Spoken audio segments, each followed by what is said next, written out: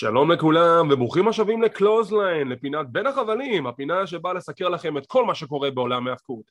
והפעם, בגלל שאנחנו ממש שעות ספורות לקראת הרויאל רמבל מהדורת 2022, קצת שינוי במתכונת, אנחנו נתחיל עם סיקור AEW Rampage, נעבור לסיקור הפרק השבועי של סמקדאון, ואז נדבר על הקארט של הרויאל רמבל הנחושים, מי אנחנו חושבים שהולך לזכות, וכמובן כל הספוילרים האפשריים, כלומר כל החדשות שקורות לפני הרויאל רמבל, מי הולך להופיע, מי הכניסה מפתיעה, שום דבר לא רשמי, אבל יש לקחת בחשבון שזה מה שעכשיו רץ באינטרנט, אנחנו מזהירים אתכם מראש, אנחנו נתחיל לדבר על זה אחרי הסיפור של סמקדאון, אם אתם רוצים להציר את הפודקאסט באותו רגע, אתם מוזמנים, לפחות לא תגיד שלא הזהרנו.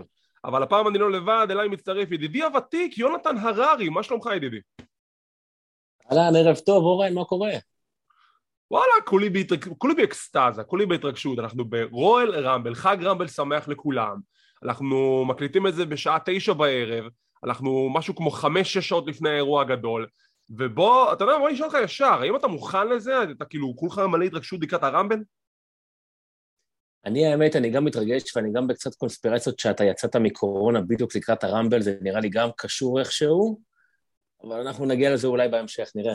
תראה, אני לא רציתי לעשות ספוילר, אבל כן, אני כניסה מפתיעה לרמבל, זה היה קצת בחששות, אבל בגלל שצריך לצאת מהקורונה, יש לי אישור מחלים בדיוק בדקה ה-90, אני עכשיו על מטוס בדיוק לסנט לואיס מזורי, אני הולך להיכנס לא באמת. עזוב, אם הייתי שם, לא הייתי שורד 2 דקות, אבל לא נורא. טוב, בואו נתחיל לרוץ את הסיקור שלנו של AEW Rampage. אני אדבר בכללית על התוכנית, כי בגדול היא הייתה נחמדה. אחלה קרבות. מוקסלי מנצח את אנת'וני באוונס, חלק מ-The Acclaimed, שבסיום הקרב אנחנו רואים את בריאן דניאלסון, מעיף מבט על הקרב, אז כנראה שזה פיוד שהולך עכשיו להתחיל בין דניאלסון למוקסלי. דעתך על הפיוד? קודם כל אני רוצה שנייה להגיד על מוקסלי על הקרב שלו. זה היה קרב טוב, אני ציפיתי שזה יהיה קרב הרבה יותר קצר, וזה באמת היה קרב טוב. אני בדיוק כמוך, אני התפלאתי שהוא קיבל זמן. מוקסלי נראה נהדר, הוא נראה כמה קילו פחות, מחוטב יותר, הוא נראה פשוט מצוין, הכניסה שלו עם הבקבוק מים.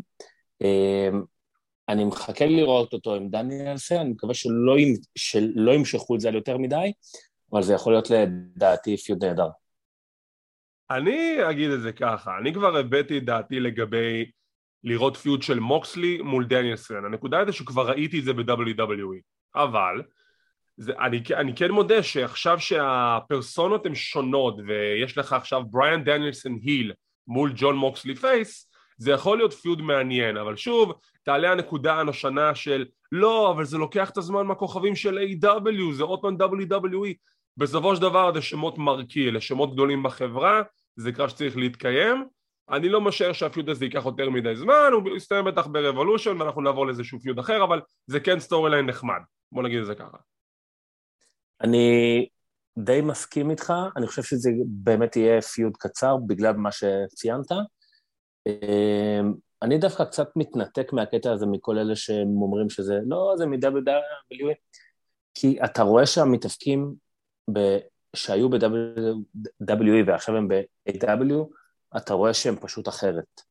בהתנהגות שלהם, באיך שהם מתנהגים, הפרסונה שלהם, איך שהם חיים בזירה, אז זה כיף לראות את זה, ואני כבר ציינתי את זה כמה פעמים, אני לא הייתי מסוגל לראות את דניאל בריין ב-WWE, הוא פשוט, אני הרגשתי שהוא תמיד, אני עוד מכיר אותו, ואני נהנה ממנו ב-AEW בכל שנייה. אז זה מבחינתי המסבר הכי טוב. אז בוודאי לא תהיה תופתע לשמוע שהוא כניסה מפתיעה לרמבל, ולא, לא באמת, כי הוא נדחף לכל. אין מצב. לא, סתם, לא. עד כמה שאנחנו יודעים לנו, הוא לא יהיה ברמבל, אין סיכוי, אשתו כן, בריבלה ברמבל, זה כבר הוכרז. נכון.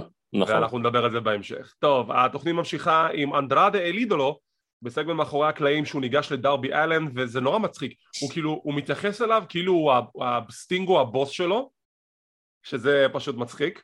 הוא אומר, ילד, תקרא לבוס שלך, אני רוצה להעסיק אותך אצלי, לא אעצוב אותך מה זה. דרבי אלן אומר לו, תשמע, אי אפשר לקנות את הכבוד שלי, מהם עליו עם עלת בייסבול, בסדר, תרגע ילד, אני אדבר עם הבוס שלך, אני אדבר עם סטינג. זה כאילו זה מצחיק, אבל זה אחלה סטורי ליין. זה סטורי ליין טוב, זה קרב שאני מאוד מחכה לראות, הוא כבר לדעתי כבר 2-3 תוכניות ככה זרק את זה, אבל הפעם שהוא פתאום נכנס אליו לחדר הלבשה, והוא יושב מסתכל עליו עם מין גיחוך, והוא ומנדרדה, הוא אומר לו, הבוס שלך איפה הוא? אני צריך לדבר איתו, והוא מסתכל עליו, והוא פשוט צוחק לו בפנים, והוא אומר לו, אני גרתי מתחת לגשרים, אני גרתי בתוך מכוניות, אתה חושב שאני צריך כסף? וזה פשוט לדעתי מעולה, זה הולך להיות קרב מעולה. אני בדעה שהוא צחק, כי הוא לא יכול לעמוד, הוא לא יכול להישאר רציני בסגמנט הזה, זה פשוט היה מצחיק. נכון, הוא כאילו פשוט צחק. גדול. טוב, משם אנחנו מקבלים קרב זוגות של FTR מול הצוות של The Nightmare Family, לי ג'ונסון וברוק אנדרסון, הבן של ארן אנדרסון, קרב חביב ביותר. ברוק ממש מזכיר לי את אבא שלו, ממש 2 טיפות מים. כן, זה כאילו 1-1 פשוט צעיר. 1-1, וסיום הקרב מגיע ש-FTR מנצחים. יש לנו עוד קטע קטן שארן אנדרסון נותן בוקס לטלי, שזה החמוד, וזהו, אין לי יותר מה להגיד על זה, קרב חביב. לא יודע לאן זה יתפתח. כן, קרב נחמד, שהוא נותן את הבוקס לטלי, זה היה קצת, כאילו הלך אחורה, הוא חיכה להרגיש אותו קצת כזה, הוא לא פתאום מסתובב אליו, היה שם קצת דילי, אבל סך הכל כן, קרב סבבה, FTR נראים מעולה, אני מסכים עם כל מה שאתה היית אומר עליהם תמיד, שהם צמד מדהים, הם צריכים לקבל לדעתי קצת יותר. תשמע, הם עכשיו יצאו מפיוד מרכזי עם לוצ'ה ברוז, זה בסדר שהם עכשיו קצת לוקחים פגרה מהסצנה המרכזית, אני מאוד מקווה שהם יהיו שוב אלופי זוגות, אבל לא מספיק שאני שיבחתי אותם, אני אומר את זה כאן ועכשיו, הם הצוות הכי טוב בעולם ההיאבקות כרגע, לא קיים צוות אחר שמתקרב אליהם, אני די משוכנע שהפיוד הבא שלהם הולך להיות נגד האחים בריסקו מ-Ring of Honor, שהם יחתמו ב-AEW בקרוב, זה הולך להיות קרב מדהים, אבל אני אומר את זה חד וחלק, FTR הם הצוות הכי טוב על הפלנטה, ואני מוכן להתווכח עם כל אחד שיגיד אחרת. זו דעתי. קרב הבא על אליפות TBS, ג'ייד קרגיל מול ג'וליה, מסכנה ג'וליה, וכאילו היא מוכרת את הקטע שיש לה רתיעה על העין, אז אורה חצי מהקרב, וזה עובד, והדדן היה קרב סקווש, וג'ייד קרגיל מנצחת מהר מאוד. זהו, אין יותר מה להגיד. נכון, למרות שהקרב עדיין היה טיפה יותר ארוך ממה שציפיתי שיהיה, והיו שם כמה קטעים שג'וליה, בגלל הרתיעה שראו שהיא רצה ופתאום מושכת הצידה, אם שמת לב? נכון. שהרתיעה כנראה באמת השפיעה, אבל טוב, הם בונים אותה טוב, ואני מת עליה. תשמע, הם גם בונים את הסיפור על כך שבעצם ג'וליה, היא קיבלה ביתה בסוף מקרגיל, והיא לא ראתה את הביתה כי היא באה מהצד שמכסה את העין. אז זה דווקא הקטע טוב בשביל להגן על ג'וליה. אז זה חשיבה חכמה שגם מדברים על זה בשולחן הפרשנים. זה משהו שלא הייתה ב-WWE שאומרים על הנקודות האלו. נכון. מכריזים על קרב בשבוע הבא בין פנדה רוסה למרסדיס מרטינז, אנחנו סוף נקבל את הקרב, ג'יי ליפל מול ריקי סטארקס על אליפות ה-FTW, וביום רביעי הקרוב אנחנו נקבל גם את CM פאנק מול MJF, first time ever, ורובי סוהו נגד ניילה רוז, זה הולך להיות מעניין, וכמובן קרב הזוגות בין The House of Black על מלאקי בלק וברודי קינג מול פנטה אלזירו אם ופאק העיוור. אני אומר לך, אם הוא נכנס לקרב ישתרי תהיות על העיניים, אני נקרא מצחוק, באמת. אני מת לדעת איך זה הולך לראות. טוב. מכאן הקרב המרכזי, קרב על אליפות הזוגות של AEW, Jurassic Express מגנים על אליפות מול Private Party. אני, דבר ראשון, אהבתי את הסיקוונס בפתיחה, מדהים, לא ציפיתי לו. הם עושים את הכניסות שלהם, Jurassic Express באים להיכנס לזירה כשגן קלאב יושבים בקהל, מתחילים לריב איתם, ותקיפה של מסיבה פרטית, שולחים את ג'אנגל בוי לפינה, עושים את מהלך הסיום שלהם, The Gin and Juice, ואתה חושב שזה נגמר, ולא, הוא עושה קיק-אאוט. וזה היה סיקוונס ממש ממש יפה ומפתיע, כי אתה לא ציפית לזה. וסך הכל קיבלנו קרב זוגות חביב, שבסיום Jurassic Express מצליחים לשמור על אליפות הזוגות, ובסוף גן קלאב תוקפים אותם, והם משיגים את היד העליונה. דעתך על הקרב. מה שאמרת די כאילו, בול, כאילו, בערך אחרי החצי דקה הראשונה, הם עשו את המהלך סיום, ואני כזה אומר, מה, לא, איך, מה? בום, ממשיך. בגדול אני חושב ג'ראסיק אקספרס הם נהדרים, הם כיפים, הקהל נורא אוהב אותם. ג'אנגל בול חייב טיפה יותר להיות קצת יותר ביץ' ורע על המיקרופון, כי בוא, שותף שלו הרי לא מוציא מילה. והאמת, אני קצת רוצה לחזור שנייה אחורה, אני מאוד מאוד הייתי רוצה לראות את הגן קלאב נגד FTR. מה הביא אותך לדינמיקה הזאת בין שני הצוותים? אני לא יודע, הם שניהם נראים לי מספיק ביצ'ים בשביל לעשות קרב נורא נורא נורא טוב. כך בחשבון שאנחנו PG. נכון. אבל משהו שם נראה לי נורא... שוב, הם גם שניהם כאילו הילס, אז זה בטח לא יקרה, אבל זה נראה לי שילוב של שני צוותים שיכול להיות מעולה, וגם קלאב אני חייב לציין שמאוד מאוד הפתיעו אותי, כי הם תקופה מאוד מאוד ארוכה, הם רק היו כזה מאחורי הקלעים, נספחים כזה מהצד, מאחורי אבא, גם במרבה קבוצות פייסבוק שאני חבר בהם, של סביב AEW, דיברו עליהם בקטע שהם סתם נספחים. אני כבר קלטתי שאיזה חודש-חודשיים שהם לא, הם באמת, הם יכולים להיות צמד מעולה, אם הם ימשיכו עם הקטע הילי שלהם, כי זה נראה שזה פשוט טבעי עליהם, הם יכולים להיות צמד מעולה לדעתי, וגם הם צעירים, הם יכולים לפתח את זה המון. אני מסכים, אני לא יודע לגבי הדינמיקה שלהם מול FTR, אבל שוב, ככה עובדת AEW. AEW עובד במתכונת של, טוב, אנחנו נעשה כזה גלגלת של סיפורים וכוכבים שמקבלים את הזמן שלהם, ככה כל אחד יקבל את הזמן שלו בזירה. נכון, יהיה את הכוכבים הקבועים שאין מה לעשות, אלא כוכבים שתמיד הקהל ירצה לראות, אבל כשמדובר בגלגלת של מסיבה פרטית וגן קלאב, ואתה רואה ג'יי ליפל וטים טאז וכאלה, זה גלגלת. זה לא יבוא באופן רצוף, אלא אם כן יש לנו סטורי ליין מאוד מאוד חשוב לעשות עם אותו דבר. מצד אחד זה בסדר, מצד אחד זה, אתה יודע, זה קצת מעצבן, אבל בינתיים זה עובד להם, ברוב המקרים. אני חייב לציין, אני יודע ש-AEW, כמה זה כבר? 3 שנים כמעט? AEW התחילה ב-2019, כן, אנחנו אותו 3 שנים. 3 שנים כמעט? כן. אני יודע שהם הרבה מאוד אנשים שופטים אותם בכל מיני דברים, אני עדיין בקטע שאני נותן להם את הגרייס הזה, כי הקלישה הזאת של לומדים תוך כדי תנועה, ואני זורם עם זה עדיין, כאילו, אני עדיין מוכן לספוג דברים, גן קלאב לדעתי זה משהו מצוין, כי הם תקופה באמת, כמו שאמרתי, הם היו קצת בין החבלים כזה, מאחורי אבא, התייחסו אליהם כאל כאלה, מין, לא? לא אהבתי את בין החבלים, אהבתי את הרפרנס. אוקיי. אבל יצא מהם צוות טוב. הם צוות טוב. לקח לו קצת זמן, אבל יצא לו צוות טוב. תשמע, בשורה התחתונה, איך שאני רואה את זה, גן קלאב עם צוות טוב, AEW זה עדיין חברה שלומדת ומתפתחת, אבל אתה רואה שהם לומדים. טוני קאן ראה שעל ההתחלה יש מלא ברדק, לקח את זה על עצמו, עכשיו אתה רואה שהסטורליין הם הרבה יותר קוהרנטיים, הרבה יותר עקביים, אין שם יותר מדי שטויות, יש דברים שעדיין לא עובדים, ויש כאלה דברים שכן עובדים, אבל הוא יודע איפה פחות או יותר לסדר את זה של אוקיי, מה יכול לעבוד, מה לא יכול לעבוד, ואנחנו נראה איך אנחנו מסדרים את זה. כלומר, הוא מקשיב לאוטפוט, הוא מקבל ביקורת על עצמו, והוא מנסה לתקן אותה בהתאם.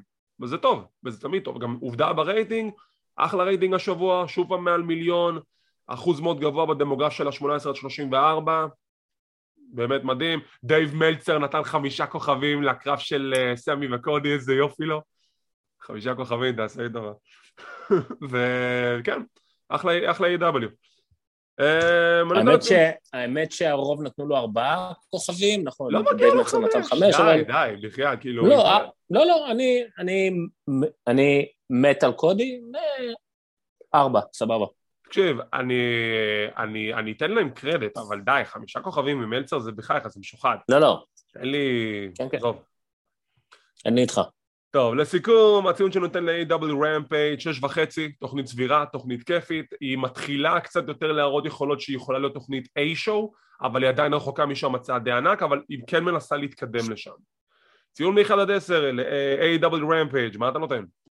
אני אלך איתך גם, 6.5, לא, 6.5, 6 אפילו. יאללה, 6, מקבל. כן, משהו קצת פחות ענייני, אבל כן. טוב, עוברים לסיכום בפרק השבועי של סמקדאון, וזה פרק שאני אומר על ההתחלה, ברובו ממש ממש עצבן אותי. אני כל כך התעצבנתי מהפרק הזה. אתה לא מבין עד כמה התעצבנתי, כי זה פרק ה-go home show לפני הרויאל רמבל, זה הדבר האחרון שאנחנו רואים לפני הרויאל רמבל, והם עשו שם כל כך הרבה שטויות, שזה פשוט אומר לי, למה להרוס? למה להרוס? זה יותר גרוע מספוילרים שקורים באינטרנט.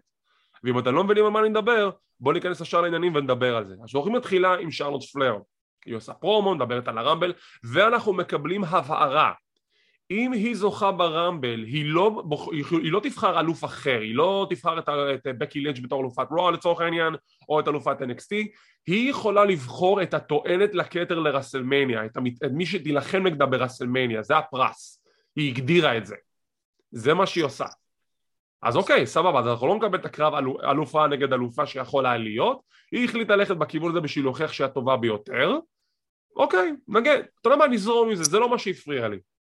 אז היא מדברת, עושה פרומו, שיינה בייזר נכנסת עם מוזיקה חדשה, חבל, והיא עושה אחלה פרומו לשם שינוי, כי לפחות נתנו לה לדבר ולא נתנו לה שורות מאפנות, אז היא מדברת, אני אזכה ברמבל, ואז אליה, אני נכנסת, אני אזכה ברמבל, ונטליה, אני אזכה ברמבל, ואז שוטסי, אני אזכה ברמבל, ואז אנחנו מקבלים את תשובה של סאשה בנקס, the boss. ואני שואל את עצמי, רגע אחד, אנחנו בעצמנו דיווחנו, כמו שכל שאר העולם, וגם הם בעצמם דיווחו, שסאשה בנקס פצועה בין 6 ל8 שבועות, והיא לא תהיה ברמבל. עם כל הדיבורים על כניסות מפתיעות, כולל הספקולציות שכבר עולות לאורך כל החדשות, לאורך כל השבוע, למה לתת לנו חתיכת ספוילר כזה, בידיעה שהרמבל רק מחר? למה לא להשאיר אותה בתור כניסת הפתעה? כמו סגנון ג'ון סינה ב-2008, למה להגיד לנו שנכנסת לרמבל? תגובתך. לענות? כן, ודאי. אני חושב שאחת הסיבות לזה זה ולדעתי אתה הזכרת את זה לפני שבועיים באחד הסיקורים שלך, שהרוסטר של אנשים כל כך קצר, ושאין להם מאיפה להביא, אז הם מחזירים המון מה שנקרא Hall of Famer ו-Legends ומכל, שהם לא יכולים להרשות לעצמם, לא לתת אני אומר במרכאות את הספוילר הזה של הבוס שחוזרת, כי זה פשוט יחזיר להם קהל. זה לדעתי הדבר היחיד. תקשיב, הסיבה היחידה שהם הכריזו לה יום לפני, זה שפתאום הם מצפים שמחירת הכרטיסים תעלה באיזה 20,000. הם לא עשו את זה עם בקי לינץ'. זה בדיוק מה שאני מתכוון. הם לא עשו את זה עם בקי לינץ', הם כבר הכריזו על זה שהרמבל הזה יהיה מלא אגדות ושטויות, ושהרמבל חסר. זה לא סותר, זה שהרמבל חסר בו רוסטר, בגלל שאתם פיתרתם את רוב הנשים, זה אשמתכם בלבד. זה כבר קיבלנו ואתם קוראים לאגדות, ואנחנו נדבר על חלק מהשמות שעלו בשבוע האחרון, זה בכל מובן, אתם גם הכנסתם שיהיו אגדות. שם כמו סאשה בנקס, להודיע בדקה ה-90 שהיא נכנסת לרמבל, ולא להשאיר אותו בתור כניסה מפתיעה, למה? רק תחשוב על זה, איזה פופי אתה מקבלת שאתה נכנסת בהפתעה ברמבל. אני חשבתי על זה היום, אני קודם כל בהתחלה אני מודה, נורא התרגשתי שהיא נכנסה, אמרתי הנה הבוס, נראית מדהים, איזה יופי, אמרתי הם בטח לא מוכרים כרטיסים, איזה באסה. כי זה לדעתי הדבר היחיד הסיבה היחידה שהם יכולים לעשות דבר כזה. אז כשנדבר על הכניסות המפתיעות לרמבל, יש לי הרגשה למה הכריזו עליה, אבל עדיין, אני חושב שזה המהלך מאוד מאוד טיפשי של WWE להכריז עליה ככניסה רשמית לרמבל ולא כניסה מפתיעה, אבל זה מוביל לשמז, כל אחד מדיחה את האחרת, סאשה מדיחה את שרלוט במחאות, וככה נגמר הסגמנט. עוברים לקו הראשון של הערב, שיימוס ורידג' הולנד מול סזארו וריקושט בפעם ה-7,500, די! כמה כבר נצטרך לראות את הקרב הזה, די! אתם לא נורמלים, זה כבר פיוט שכבר נמשך 7 שנים, למה? לפחות רידג' קיבל מסכה לפנים שתגן עליו בגלל האף השבור שיש לו. קודם כל נכון, הם תוכנים את זה כבר כמה אמרת? 7 שנים? 7 שנים? הפרומו שלו איתו היה האמת משעשע. זה אני אתן לו קרדיט. כן, זה כן. סזארו, שתמיד מתתי עליו, אני תמיד מרגיש שלא נותנים לו מספיק, תמיד תוקעים אותו בכל מיני טקטים אחרים כאלה, וכאילו, די. אבל אני פשוט מחכה לקטע ששיימוס וריץ' הלנד פשוט ילכו אחד נגד השני, וזה לדעתי יהיה. אין בעיה, אבל תפסיקו לשים אותם מול אותם אנשים, די! כמה כבר אני יכול לראות את סזארו וריקושט, או בנפרד או ביחד, בקרבות מול שיימוס וריץ', כמה? די. בסוף שיימוס וריץ' הולנד מנצחים, נגמר. בתקווה. אני עוד לא יודע. רגע, שנייה, אולי שבוע הבא. לא יודע, נחכה, מבחינתי הרמבל זה ספתח חדש, נראה מה הם יביאו לנו. מה שכן, ריקושט מוכרז לרמבל, אנחנו בהמשך נעבור על כל השמות שהוכרזו לקרב הרמבל. החליפו לו שיר עוד פעם. כן, זה כבר לפני שבועיים, לשבוע שלום בעצם. כן, אבל... מה היה לו שיר טוב? היה לו שיר מצוין. כן. טוב, אז ככה, אחרי זה אנחנו עוברים יש קטע יפה בשולחן הפרשנים שמייקל קול מדבר עם פאט מקאפי, ומקאפי מתרגש, זה הרמבל הראשון שלו, הם די מאשרים לנו שהם יפרשנו את קרב הגברים, שזה יהיה מעולה, כי מקאפי בקרב הגברים ברמבל זה כבר יהיה זהב, ומשם אנחנו עוברים לקרב הבא, ניומי נגד סוניה דוויל. עכשיו, הסיפור של הקרב הוא בנוסף למה שקורה כבר בשבועות האחרונים בין סוניה לניומי, ושלפני הקרב סוניה פונה לשופט ואומרת לו, תקשיב, אני הבוסית שלך, אז תעשה מה שאני אומרת לך, והוא אומר לה, לא סוניה, אני לא יכול, אני הולך לקרוא את הקרב הזה down the middle, אני הולך לעשות את הקרב הזה נקי. היא כזה מתלהמת, מתעצבנת, ואנחנו נכנסים לקרב. קרב סבבה. באמת, נחמד לראות את סוניה דוויל שהיא חזרה להתאבק אחרי כמעט 1.5 שנה, מאז סאמרסלאם 2020, וקרב סבבה לגמרי. ניומי מנצחת נקי, עם סיום הקרב היא עושה פרומו של תודה רבה לכל מי שתמך בי ועודד אותי וזה כיף לי ועכשיו אני בדרך לרמבל. סוני יוצאת החוצה עם חליפה, כי זוכרים מתי שהיא עם חליפה אז היא בוסית, והיא באה ואומרת עכשיו אני בכלל חשבתי שהיא הולכה להגיד משהו אחד, היא הלכה על משהו אחר לחלוטין. היא אמרה, אני חשבתי אוקיי, ניומי מספר 1 ברמבל, כי זה נשמע לי הגיוני, היא הבוסית, היא רוצה להתעלל בה. לא, יש לי הפתעה בשבילך, יש לי כניסה מפתיעה לרמבל בשבילך, אתם אוהבים כניסה מפתיעות, נכון? אז אני אומר בראש, אוקיי, זו כנראה השותפה של לשעבר קמרון, שזה, גם כאן היו דיבורים לאורך החדשות, שאולי היא תיכנס לרמבל. אוקיי, לא, הכניסה המפתיעה היא סוניה דוויל. הסוניה עכשיו נכנסת לקרב הרמבל, וניומי גם בקרב הרמבל, היא לא הכריזה שניומי מספר 1 בשביל להתעלל בה, היא לא אמרה שהיא תיכנס השעה אחריה ברמבל, אז כאילו, אז מה, זה כי ברור שיהיה איזשהו קטע ביניהם, פשוט לא הבנתי מה איפה התוכנית הזדונית פה, אז היא גם ברמבל, אוקיי, מה עשינו פה? אז בגדול אין לי הרבה מה להגיד, כי כל מה שאמרת אתה צודק, בגדול אבל היה קרב טוב, הוא נמשך קצת יותר ממה שציפיתי האמת, סוניה נראית טוב, אחרי תקופה שהיא לא מתפקה, היא נראית טוב, כן, סוניה בכושר מצוין. היא נראית קצת כמה קילו יותר, אבל היא זזה טוב, היא נראית טוב. הסוף שניומי קצת דיברה עם הקהל, וזה היה קצת מאפן, אבל סך הכל קרב סבבה, אני גם לא הבנתי את הפואנטה שסוניה בסוף הכריזה על עצמה בלי שום דבר מעבר, אבל זהו נראה לי כאילו. לא, כאילו הכניסה המפתיעה של סוניה לרמבל זה כאילו אוקיי, אבל זה לא... כן, את כבר לא מפתיעה.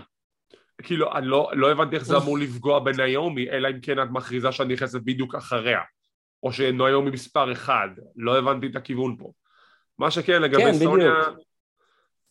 סוניה, היא נראית מעולה, ואהבתי שהיא עשה את המהלך של הירוקי גודו מניו ג'פן פרו רסלינג, זה היה הסופלקס עם ההנחתה הזאת, מגניב, אהבתי שהיא עשה את המהלך הזה.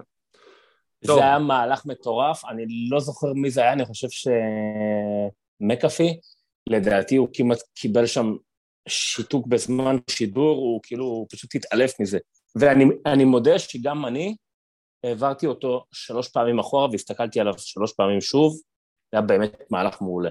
יפ, לגמרי. טוב, משם אנחנו קולים רעיון עם האוסו, שמדברים עם הווייקינג ריידרס, שהם, נזכרתם שהם צריכים לקבל קרב אליפות, שאנחנו לא נקבל את זה ברמבל? כאילו הכריזו עליו, אולי בפרישו, עוד לא קיבלנו חזרה לפרישו, אבל בסדר. יפ, זה המעניין.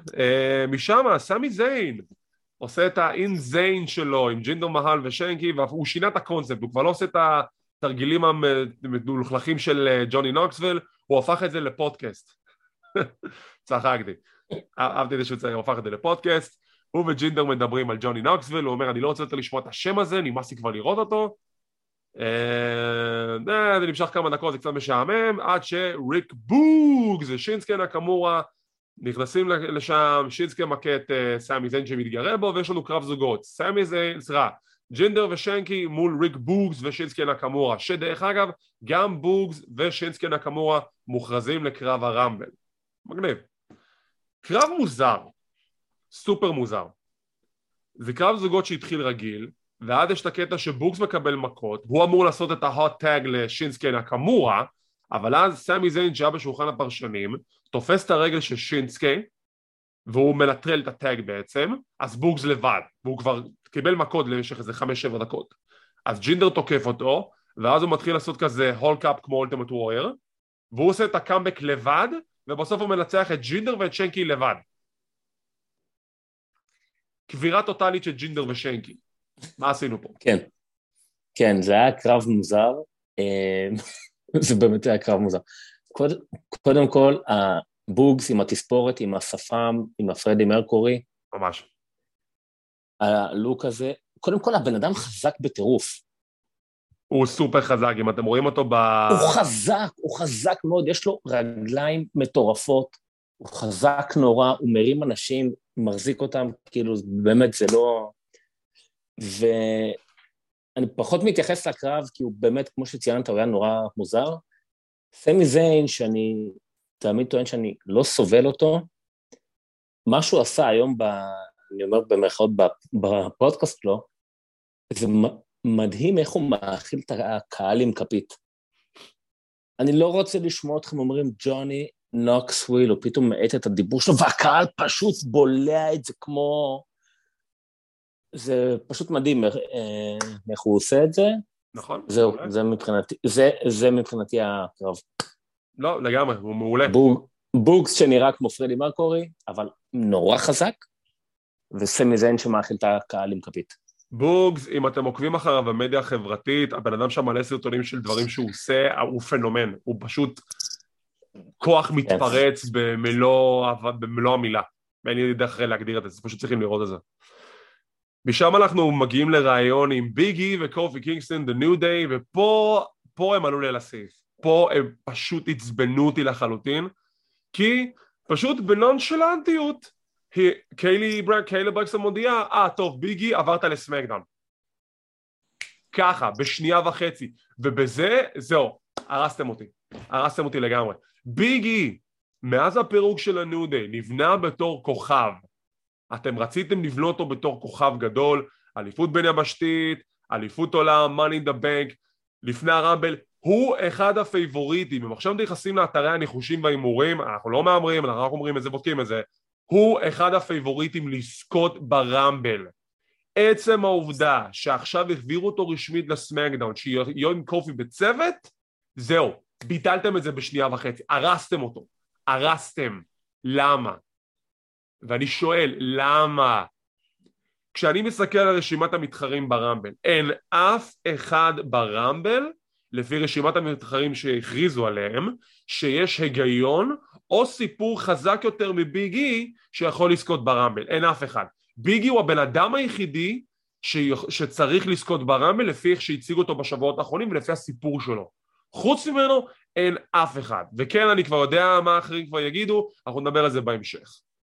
למה עכשיו להרוס את הכל בשנייה וחצי ולהגיד, טוב, ביגי, אתה עכשיו בסמקדאון, אתה עם קופי בצוות בניו-דיי. ואם כבר, אתם יודעים, אני רציתי שהניו-דיי יחזרו להיות ביחד, אבל אם יש דרך לתת לי מה שאני רוצה וגם להרוס לי באותו רגע, זה מה ש-WWE יעשו עכשיו. מדהים. זה עבודת אומנות, מה שהם מצליחים לעשות, לתת להם מרצים מה שהם רוצים, ולהרוס אותם באותו זמן. פשוט מדהים. אני יכול להגיד את דעתי ולענות לך בתשובה אחת? בוודאי. אני עכשיו אשתף אתכם פה במשהו, אני הרבה פעמים גם מסתמס עם אורן בוואטסאפ אישי, הרבה פעמים התשובות שלו פשוט מסתכמות כי זה וינס. אני שראיתי את זה היום, אמרתי, טוב, די, חלס, כאילו, די. אז הבנתי, אז קינג ווס נפצע, אז אתם עכשיו מחברים אותו אליו, גמרתם אותו שם, כי וינס החליט שככה, וזהו, חזרנו לזוגות. כאילו, מנטור משהו אחר. אבל לקחתי את זה למקום קצת חיובי, כי אני מאוד לא אהבתי את ביג אי בתור אלוף, כי הם הפכו אותו לדמות נורא לא כיפית, ופחות משעשעת, ונורא רצינית יותר, שנורא לא התאימה לו. אולי נקבל אותו עכשיו בתור אלוף זוגות, מה אני אגיד לך? אני לחלוטין לא, אני מבין אותך, אבל אני גם חלוטין לא מסכים, אני אגיד לך גם למה. אני יודע. אני גם מסביר, ביגי, אנשים אמרו שינו אותו, לא שינו אותו, רצו שיהיה יותר רציני, הוא היה יותר רציני, אבל עדיין אתה רואה שהוא הצליח להבחיל את כל הנואנסים שלו, את כל השטיקים, כמו הדרך שבה הוא יסתכל על מסך כשהוא ראה קרב, זה הקוריאה, כשמישהו מראיין אותו הוא אומר כזה, מה הדעה שלך על הקרב, הוא כזה פשוט הולך, אתה מבין? הוא עדיין היה ביגי, הוא ניסה לשמר את מה שהפך אותו להיות הכוכב שהוא, בזמן שהוא גם ניסה להיות רציני יותר, אבל תראו איזה כהונת אליפות נתנו לו, לא נתנו לו כלום. ואז בשביל מה דחפתם אותו כל כך הרבה זמן למעלה? רק בשביל להוריד אותו למטה. אז לקחתם לו את האליפות עכשיו עם ברוק לזר, אין בעיה, תנו לו לזכות ברמבל, אין אף אחד אחר ברוסטר שיש לו סיפור חזק מספיק לזכות ברמבל, אין, לא קיים. אני מסרב לקבל כל טענה אחרת, אין אחד ברוסטר, אין אחד ברשימת הכניסות ברמבל שיש לו סיפור יותר גדול מלזכות ברמבל מביגי. אין. גם לא ג'וני נוקסוויל. בהמשך התוכנית, הוא וקופי מנצחים את מוס ואת קורבן, אוקיי, סבבה, ואנחנו מגיעים להכרזה שקיין יהיה בטוקינג סמאק, בתוכנית רעיון הזאת של סמאקדאון, שזה כבר גורם לי לחששות, כי אם הוא בתוכנית טוקינג סמאק, יכול להיות שהוא גם יהיה ברמבל. זה כבר הפחיד אותי. הוא גם הראש עיר, לא? לא, הוא ראש עיר של נוקסוויל, טנסי. לא סנט לואיס, מיזורי, זה שני מקומות אחרים. לא, אבל איפה הרומבל מתקיים? במיזורי, לסנט לואיס, מיזורי, זה העיר הבית של רנדי אורטון. נכון, אוקיי, כן. אז אני לא מקווה שהוא שם זה הספוילר שלי של הזוכה שלו, כן. אנחנו נדבר על זה בהמשך. ואנחנו מגיעים לסגמנט המסכם, שפה מבחינתי זה נקודת חסד. כי ברגע שהכריזו על זה אמרתי, טוב, זהו, די, אני הולך, זה לא מעניין. הם לא פעם עושים את הסגמנט של פייס-אוף? למה? זה לא מעניין. ואז, יאמר לזכותם, הם עשו סגמנט ממש ממש טוב. הם בזירה, סף רולינס לבוש כמו ג'וקר, אהבתי, והם מדברים על העבר ועל מה שקרה, ורומן מנסה לנפנף את זה, אבל אז סף רולינס לוחץ על הכפתורים, הוא יודע בדיוק איפה ללחוץ. כאילו, אתה אומר שאתה סולח לי ושכחת, אבל בוא נהיה כנים.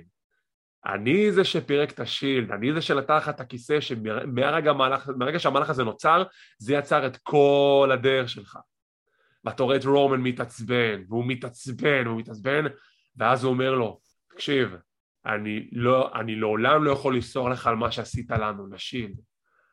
ואז הוא צוחק עליו, אתה בדיחה, המשפחה שלך בדיחה וזה, סופרמן פאנץ' מפספס, הולך משם, זה הסגמנט כל כך טוב, זה הציל את כל התוכנית, הסגמנט הזה. ומקרב שאני ממש לא ידעתי איך להקל, זה קרב שאני ממש מחכה לראות, כי פה הם בנו את הסיפור, בסגמנט הזה, זה עשה את הכל. סגמנט מצוין. אני מסכים עם כל מילה שאתה אומר, אני ראיתי אותו, סיימתי, אמרתי וואו, זה היה טוב, החזרתי אחורה, ראיתי עוד פעם, וזה גם קצת טרף לי את הקלפים, כי בבוקר דיברתי עם כמה חברים, ואמרתי להם, אני חיכיתי כל כך הרבה זמן לראות את ריינס נגד רולינס, אבל הם בנו אותו ככה עכשיו שברור שהוא לא הולך לזכות, כאילו, אז זה עוד אחד שהוא ינצח. אבל הוא פשוט נתן היום סגמנט כל כך טוב, והוא לחץ לו כל כך הרבה פעמים על הנקודות של, אבל אתה לא ניצחת אותי אף פעם, והטיקים האלה של ריינס, שהוא לא מסוגל לשמוע את זה, וזה היה מעולה. אני עדיין חושב שריינס הולך לנצח, אבל הם באמת לקחו אותי היום לקחו אותי היום עם קצת תחושה שזה יכול לקרות כמו שאומרים. זה היה מעולה. זה היה כל כך טוב. לגבי זהות הזוכה, אנחנו כבר נתייחס לזה שנדבר על ההימורים שלנו לקרב הרמבל. סיכום הפרק, פרק די מאכזב של סמקדאון, אבל אני חייב להגיד שבאמת גולת הכותרת זה הסגמנט המסכם, וכפרק הכנה לרמבל, כמו שאמרתי, זה היה פשוט אכזבה, הם יכולים לעשות עבודה הרבה יותר טובה בשביל להכין את הפרק הזה. אני דווקא סלדתי מההפתעה של סאשה בנקס, אני חושב שזה יותר עשה נזק מאשר תועלת. זה הוסיף אינטריגה, פשוט התזמון לא היה נכון, התזמון לא היה נכון לשים אותה פה, היא הייתה צריכה לחזור בתור כניסה מפתיעה, הייתה מקבלת פופ הרבה יותר גדול.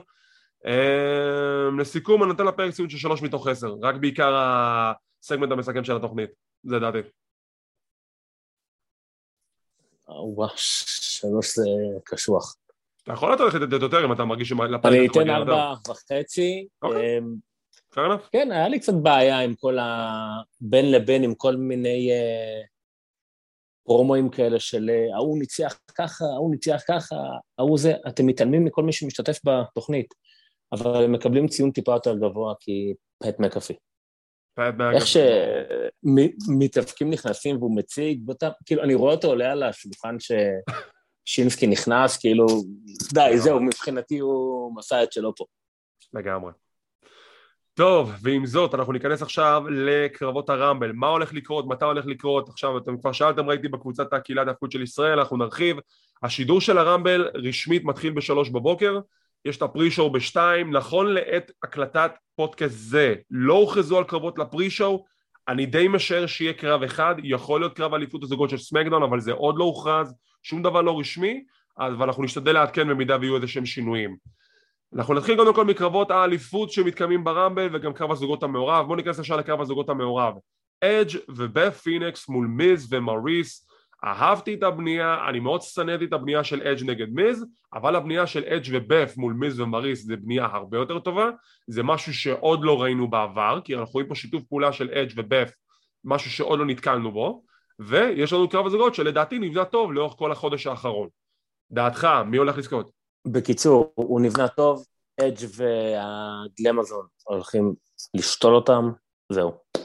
אני דווקא ההפך, אני דווקא בדעה שמיז ומריס הולכים להפתיע, כי שוב, כבר קברתם את מיז, אז מה הטעם שאדג' ינצח אותו גם פה?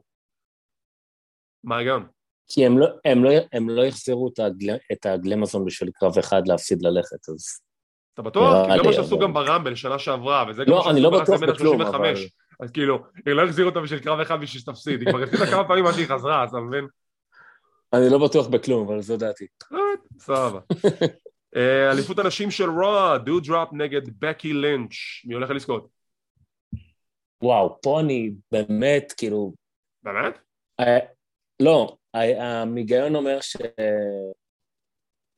שבקס הולכת לזכות, למרות שמשום מה נורא מרגיש לי שדו דראפ, וגם נורא הייתי רוצה לראות אותה גם זוכה. תראה, הם... בא לי איזה מישהי עוצמתית כזאת. אני אגיד את זה עכשיו, לאורך כל השבועות שדו דראפ עשתה את ההילטרן, לא בנו אותה בכלל בתור מישהי שיכולה להיות טוענת לכתר. הם קצת ניסו להציל את המצב עם שבועיים האחרונים, להגיד שזה הצליח, לא לדעתי לפחות, ככה אני לא חושב שהיא בצורה משכנעת, הצליחה לשכנע אותי, הדמות לא הצליחה לשכנע אותי, שהיא תוכל לנצח את בקי לינץ'. ושוב, לפי השמועות, אז יש קרב יותר גדול בשביל בקי בהמשך, בקי משומרת על האליפות לדעתי. זה כנראה מה שיהיה. אני אגיד לך מה, זה משהו שגם אמרתי קודם. אני מצד אחד מנסה קצת לחשוב על הראש הפתוח שלי בתור האוהד הממוצע, מצד שני אני תמיד אומר לעצמי, תמיד אורן אומר, כי זה וינס. אז כאילו, יש פה את זה ואת זה. רומן ריינס נגד סף רולינס על האליפות האוניברסלית. כבר הסברנו לסיפור, מי הולך לזכות? אוי, וואו. כפי שציינתי קודם, זה פיוד שאני מחכה לראות כבר המון זמן, זה קצת מבאס אותי לראות אותו עכשיו, כי כאילו בנו את ריינס כבר כל כך חזק, שכאילו אתה אומר, אין מצב שהוא הולך להפסיד, בייחוד אחרי שרולינס מתגרה בו, אתה לא ניצחת אותי ולא ניצחת אותי ולא ניצחת אותי, אז הוא דווקא הפעם ינצח אותו, כנראה שריינס ינצח. אני באותה דעה, כאילו עד כמה ניסו לעשות טוויסט טוב שכאילו אוקיי, סף רולינס יהיה בחור שינצח את ריינס, יש סיפור הרבה יותר גדול, ריינס שומר על האליפות, זה הולך להיות קרב טוב, גם ריינס צריך את הניצחון יותר מרולינס, ריינס כמו שהם הסבירו לנו לאורך הסיפור, אף פעם לא הצליח לנצח את סף רולינס בקרב אליפות, הגיע הזמן שינצח בקרב אליפות, וזה מוביל אותנו לקרב השני, first time ever, על אליפות ה-WWE, ברוק לזנר נגד בובי לשלי, זה קרב שהולך להיות מפלצתי, זה קרב שלא יהיה ארוך לטענתי, ולדעתך מי הולך לזכות? כן, קרב לדעתי של 8, 9, 10 דקות, לא יותר. אני באמת, אני לא יודע. כאילו יש לי שתי תיאוריות בראש, אני לא יודע.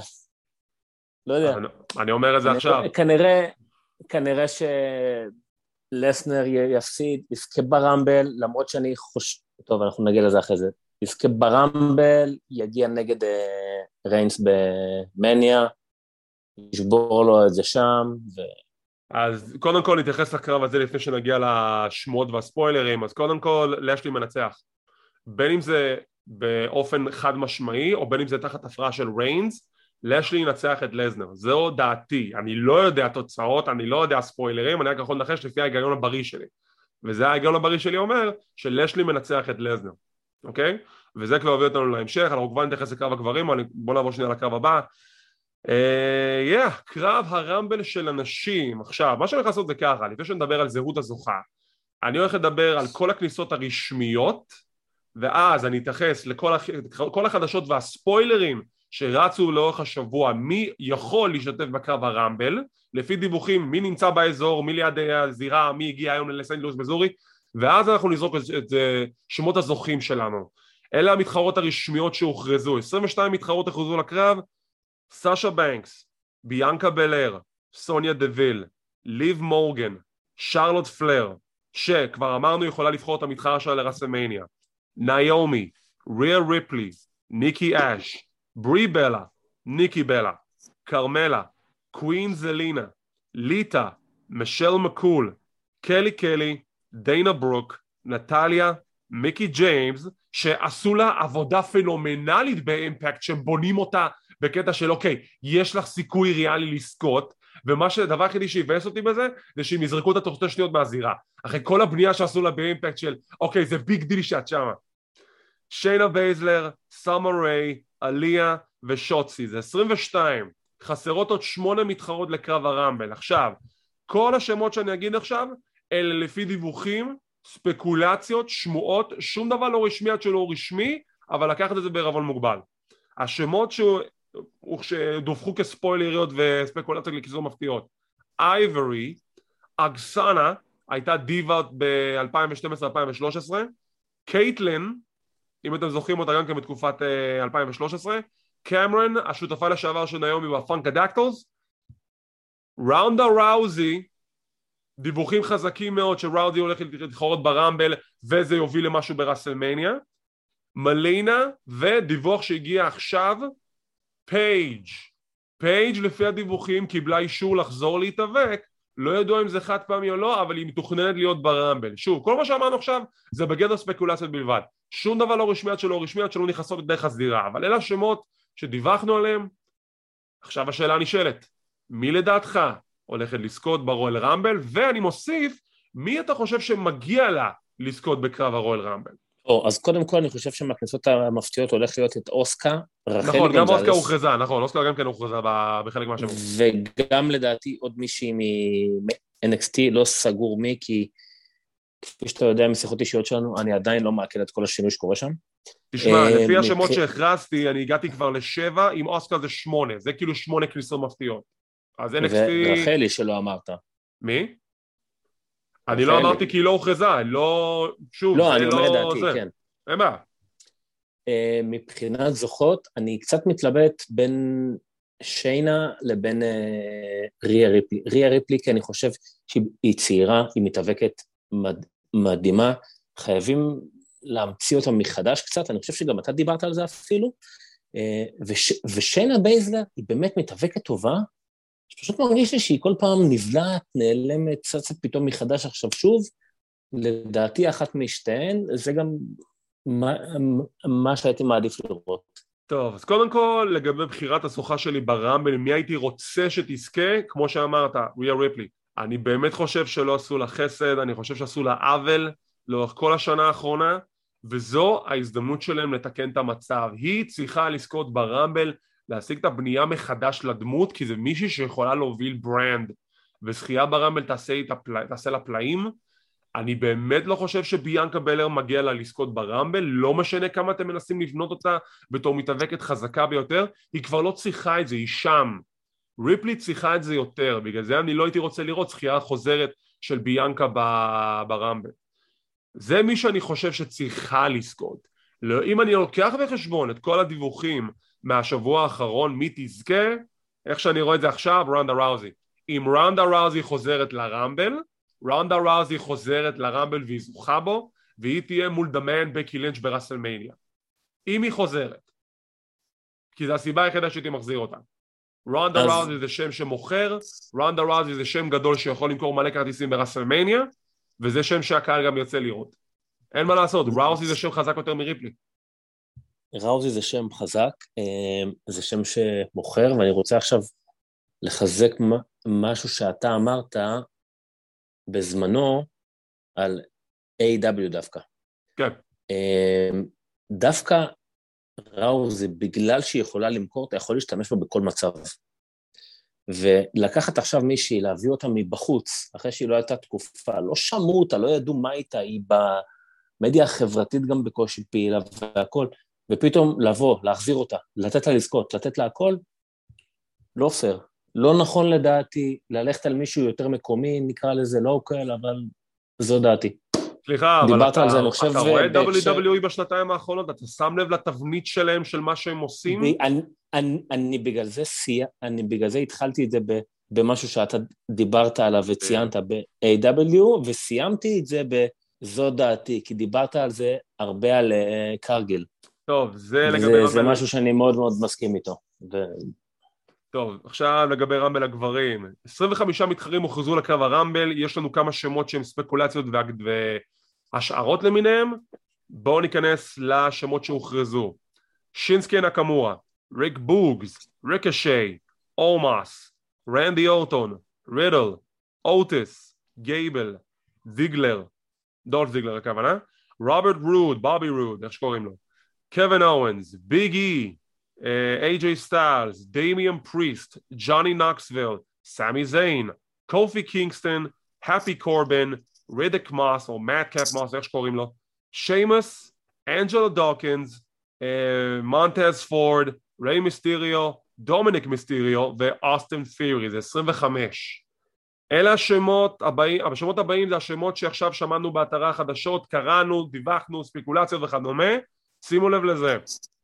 קורט אנגל הוא שם אחד שעולה בהשערות והדיווחים, מכיוון שכבר היה תצפית שלו בסנט לואיס מיזורי. בד בני זה עוד שם שעלה בשבוע האחרון בתור מישהו שיכול להתחרות בקרב הרמבל.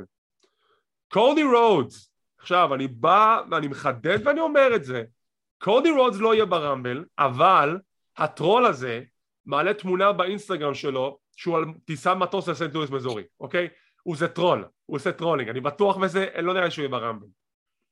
שיין מקמן, זה שם שעולה באתרי החדשות שיכול להיות שייכנס לקרב הרמבל. אוקיי, נגיד. והשם האחרון, שדרך אגב, דיברנו על זה שביג הוא הפייבוריט לפי האימורים, זה השם הראשון, מספר אחד שמוביל באימורים, ברוק לזנר. ועכשיו, אני, כאילו, זה כמו שדיברנו על ראוזי, לזנר, שיזכה ברמבל בשביל שיזכם נגד רומן ריינס, אתם יכולים, אבל למה? אני מאוד מקווה שזה לא יקרה. יוני, מי צריך לזכות ברמבל ומי יזכה ברמבל? גו. קודם כל, לגבי קורט אנגל ובד בני, שמעתי היום, מה השעה עכשיו? 9:30 בערך? שעה 9:40. שמעתי בשלושה פודקאסטים שונים, ששמעתי דרך יוטיוב בטיול עם הכלבה לפני 3 שעות, שלושתם דיברו עליהם, ודיברו עליהם חם מאוד, כנראה שכן, לא יודע, שיין מקמיין, שמעתי שכבר מדברים המון שהוא הולך להחליף את אבא שלו בניהול, איך תדע מה יקרה. אני מסכים מאוד איתך שהקטע עם ברוק לסנר לא צריך לקרות. למה? לדעתי הזוכה, אני אמרתי את זה כבר לפני כמה זמן, ואני דבק בזה עדיין שוב, ובניגוד אליך, אני פחות מקשיב לכל מיני שמועות וכו'. אני עדיין חושב שרנדי אורטון הולך לזכות. תן לי הסבר, למה רנדי אורטון צריך לזכות? לא צריך, למה אני חושב? אוקיי, למה? כי זה הום טאון, וכי זה משווה את השיא שלו לסטון קולד. הוא בכלל לא בתמונה. מעבר לזה... רגע. זו דעתי. תקשיב. בוא נסתכל על זה ככה.